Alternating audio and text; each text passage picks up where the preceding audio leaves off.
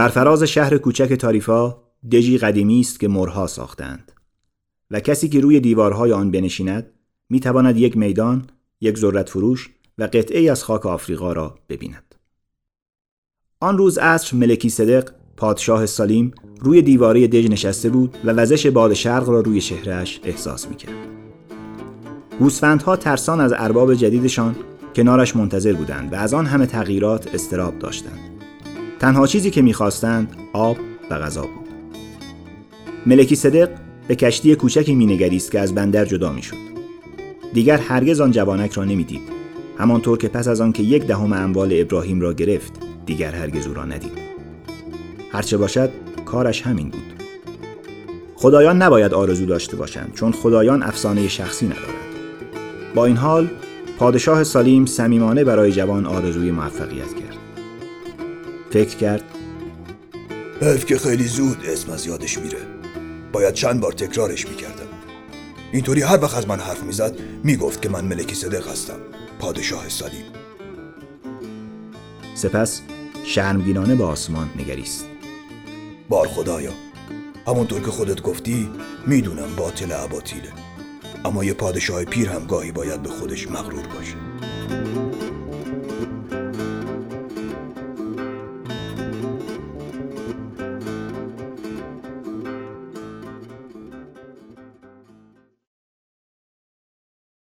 جوانک اندیشید آفریقا چه جای عجیبیه.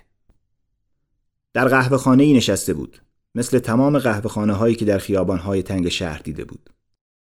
چند نفر چپق غولاسایی را می‌کشیدند و دست به دست می‌گرداندند.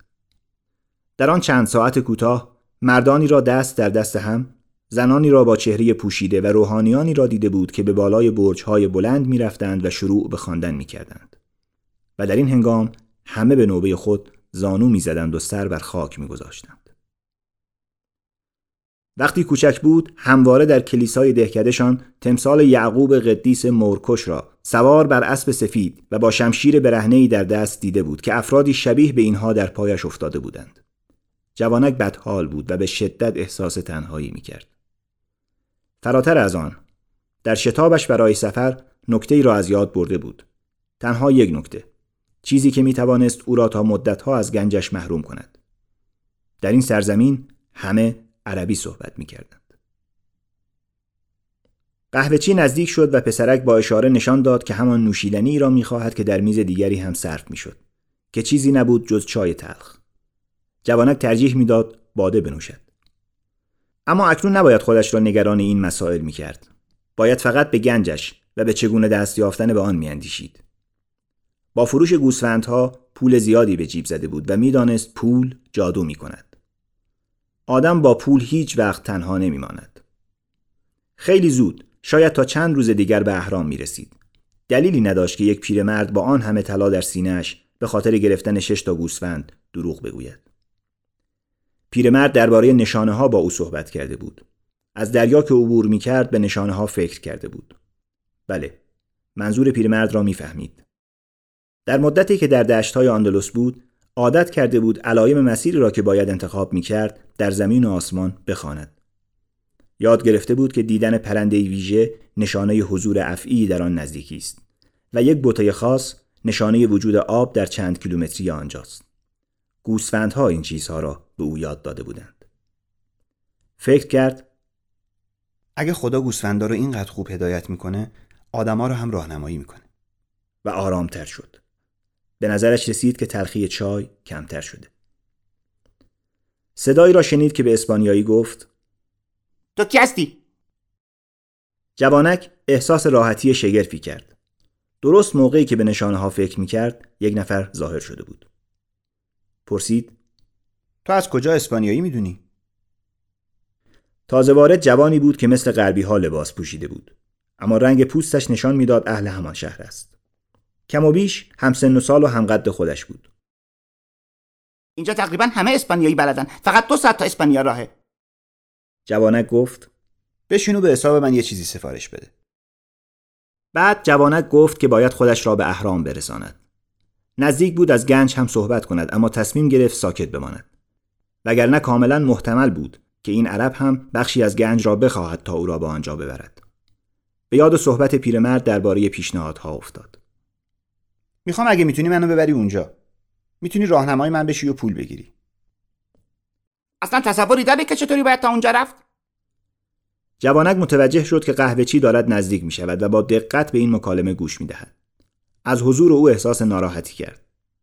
اما یک راهنما پیدا کرده بود و نمیخواست این فرصت را از دست بدهد. تازه وارد ادامه داد: باید از تموم صحرا بگذری، برای این کار پول لازم داریم. باید بدونم پول به قدر کافی داری یا نه. جوانک آن پرسش را عجیب یافت، اما به پیرمرد اعتماد داشت و پیرمرد به او گفته بود که وقتی چیزی را بخواهد سراسر کیهان به نفع او همدست می شود. پول را از کیسه‌اش بیرون آورد و به تازه وارد نشان داد. قهوه‌چی هم نزدیک شد و نگاه کرد. چند کلمه به عربی با هم صحبت کردند. قهوه‌چی خشمگین به نظر می رسید. تازه وارد گفت: دیگه بریم، نمیخواد اینجا بمونیم. خیال جوانک راحت شد. برخاست تا صورت حسابش را بپردازد، اما قهوه‌چی او را گرفت و بیوقفه شروع به صحبت کرد. جوانک نیرومند بود، اما در سرزمین بیگانه بود. دوست جدیدش بود که صاحب قهوه خانه را به کناری راند و جوانک را به سوی در کشید. گفت: این پولاتو میخواست. طنجه مثل بقیه قسمت‌های آفریقا نیست. توی بندریم و بندرها همیشه پر از دزدن. می توانست به دوست جدیدش اعتماد کند. در وضعیتی بحرانی به او کمک کرده بود. کیسه پول را بیرون آورد و پولهایش را شمرد. مرد پولها را گرفت و گفت: میتونیم فردا به اهرام برسیم، اما باید 2 شتر بخرم. در خیابانهای تنگ طنجه راه افتادند. در هر گوشه‌ای دستفروش‌ها مشغول فروش کالا بودند. سرانجام به وسط میدان بزرگی رسیدند که بازار در آن به راه بود. هزاران نفر در آنجا حرف می‌زدند، می‌فروختند، می‌خریدند. سبزی‌ها با خنجرها و فرش‌ها با انواع چپق آمیخته بود. اما جوانک از دوست جدیدش چشم بر نمی‌گرفت. هرچه بود تمام پولش در دست او بود. فکر کرد آنها را از او پس بگیرد، اما فکر کرد بی‌ادبی است. آداب و رسوم سرزمین غریبی را که با آن گام گذاشته بود نمی‌دانست. به خود گفت: کافیه زیر نظر داشته باشمش. از او خیلی قوی تر بود. ناگهان در میان آن همه شلوغی چشمش به زیباترین شمشیری افتاد که تا آن موقع دیده بود. نیامش از نقره بود. دستش سیاه و پوشیده از جواهرات بود. جوانک با خودش عهد کرد که پس از برگشتن از مصر آن شمشیر را بخرد. به دوستش گفت: از مغازه‌دار بپرس قیمتش چنده.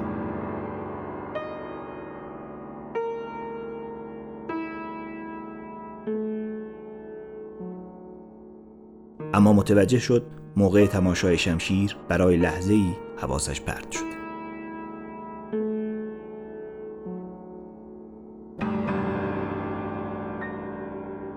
قلبش فشرده شد. انگار قفسه سینه‌اش ناگهان تنگ شده بود.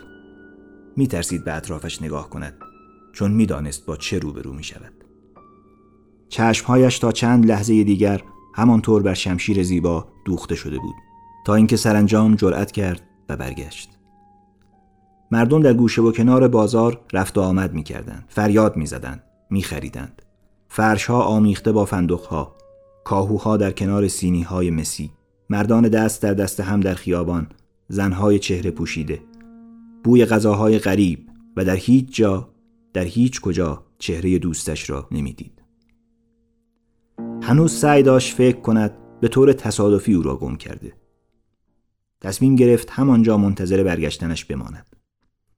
کمی بعد یک نفر بالای یکی از آن برج‌ها رفت و شروع به خواندن کرد.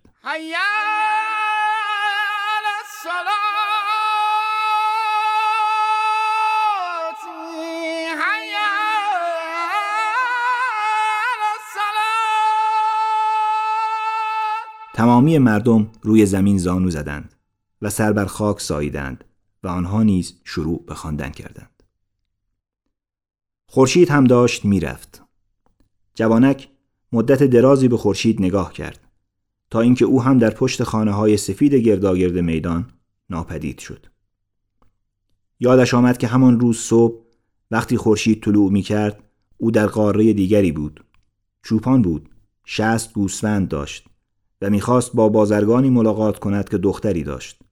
آن روز صبح هر چرا که قرار بود موقع پیمودن دشت ها رخ دهد می‌دانست. اما حالا که خورشید در افق فرو می‌رفت، در کشوری دیگر بود، بیگانه ای در سرزمینی بیگانه که حتی زبانشان را هم نمی‌فهمید. دیگر چوپان نبود و دیگر هیچ چیز در زندگی نداشت، حتی پولی برای بازگشت و آغاز دوباره همه چیز. فکر کرد همه این حوادث بین طلوع و غروب همین خورشید. و دلش به حال خودش سوخت. چون گاهی در زمانی به کوتاهی یک فریاد ساده همه چیز در زندگی زیر و رو می شود. پیش از آن که آدم بتواند خود را به آن عادت دهد. از گریه کردن شرم داشت. هرگز جلوی گوسفندهایش گریه نکرده بود. با این حال بازار خالی بود و او دور از سرزمین مادریش. گریه کرد. چون خدا عادل نبود و به کسانی که به رؤیاهای خود باور داشتند چنین پاداش میداد.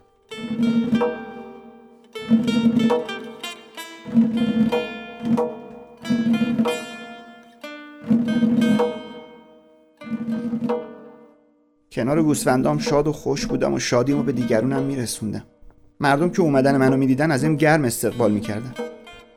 اما حالا غمگین و دلسردم. چی کار کنم؟ بعد از این دیگه تلخ میشم و دیگه به هیچ کس اعتماد نمیکنم. چون یکی به من خیانت کرده. از اونایی که گنجای پنهون رو پیدا میکنن بیزار میشم، چون گنج خودم رو پیدا نکردم. همیشه هم تو این فکر میمونم که همون یه ذره پولی رو که دارم نگه دارم، واسه این که برای در آغوش کشیدن دنیا خیلی کوچیکه. خورجینش را باز کرد تا ببیند در آن چه دارد. شاید از ساندویچش در کشتی چیزی بر جای مانده بود. اما تنها با کتاب حجیم، خرقه و 2 سنگی روبرو شد که پیرمرد به او داده بود. با دیدن سنگ‌ها احساس آرامش عظیمی کرد. 6 گوسفند را با 2 سنگ قیمتی مبادله کرده بود که از درون یک سینه پوش طلا بیرون آمده بودند. می توانست سنگ‌ها را بفروشد و بلیت برگشت بخرد. فکر کرد حالا دیگه باید زرنگ‌تر باشم. سنگ‌ها را از خورجین بیرون آورد تا در جیبش پنهان کند. آنجا بندر بود و این تنها حقیقتی بود که آن مرد به او گفته بود. بندر همیشه پر از دزد است. اکنون سرخوردگی صاحب قهوه‌خانه را نیز می‌فهمید. می‌خواست به او بگوید به آن مرد اعتماد نکند. منم مثل همه آدما دنیا رو همون جوری می‌بینم که دوست دارم باشه، نه اون جوری که هست. به سنگ‌ها خیره ماند. با احتیاط هر دو را لمس کرد. گرما و لیزی سطحشان را احساس کرد. آنها گنجش بودند. همین لمس کردن آن سنگ‌ها به او آرامش می‌بخشید. پیرمرد را به یادش می‌آوردند. پیرمرد گفته بود وقتی که چیزی رو می‌خوای سر تا سر کیهان همدست میشه تا به اون برسی. می‌خواست بداند چگونه چنین چیزی می‌تواند راست باشد. آنجا در بازار خلوت بود. بدون یک پشیز در جیب و بدون گوسفندهایی که آن شب از آنها پاسداری کند. اما سنگ‌ها گواهی بر این بودند که با یک پادشاه ملاقات کرده. پادشاهی که سرگذشت او را می‌دانست، ماجرای اسلحه پدرش را می‌دانست. سنگ‌ها برای تفاعل به کار میرن، اسمشون اوریم و تومیمه. جوان دوباره سنگ‌ها را در کیسه گذاشت و تصمیم گرفت آنها را امتحان کند. پیرمرد گفته بود پرسش‌های عملی مطرح کند، چون سنگ‌ها تنها به کسی خدمت می‌کنند که می‌داند چه می‌خواهد. بعد پرسید آیا دعای خیر پیرمرد هنوز همراهش هست؟ یکی از سنگ‌ها را بیرون کشید. پاسخ بلی بود. پرسید گنجمو پیدا میکنم؟ دستش را به داخل خورجین کرد تا یکی از سنگ‌ها را بیرون بیاورد. در همین هنگام هر دو از سوراخ پارچه بیرون افتادند. جوان هرگز متوجه نشده بود که خورجینش سوراخ شده. خم شد تا اوریم و تومیم را بردارد و دوباره داخل کیسه‌اش بیاندازد. روی زمین افتاده بودند، اما جمله دیگری به ذهنش آمد. پادشاه پیر گفته بود احترام گذاشتن به نشونه ها و پیروی از اونا رو یاد بگیر. یک نشانه. خندید. سپس 2 سنگ را از روی زمین برداشت و دوباره در خورجینش گذاشت. قصد نداشت سوراخ را بدوزد. سنگ‌ها می توانستند هر بار که می خواستند از آنجا بگریزند. فهمیده بود آدم نباید درباره بعضی چیزها سوال کند، چون نباید از سرنوشت خیش گریخت. به خود گفت قول میدم خودم تصمیممو بگیرم. اما سنگ‌ها گفته بودند پیرمرد هنوز با او هست و این به او اعتماد به نفس می‌بخشید. بار دیگر به بازار خالی نگاهی انداخت و نومیدی پیش را در خود احساس نکرد. جهان بیگانه‌ای نبود، جهان تازه‌ای بود.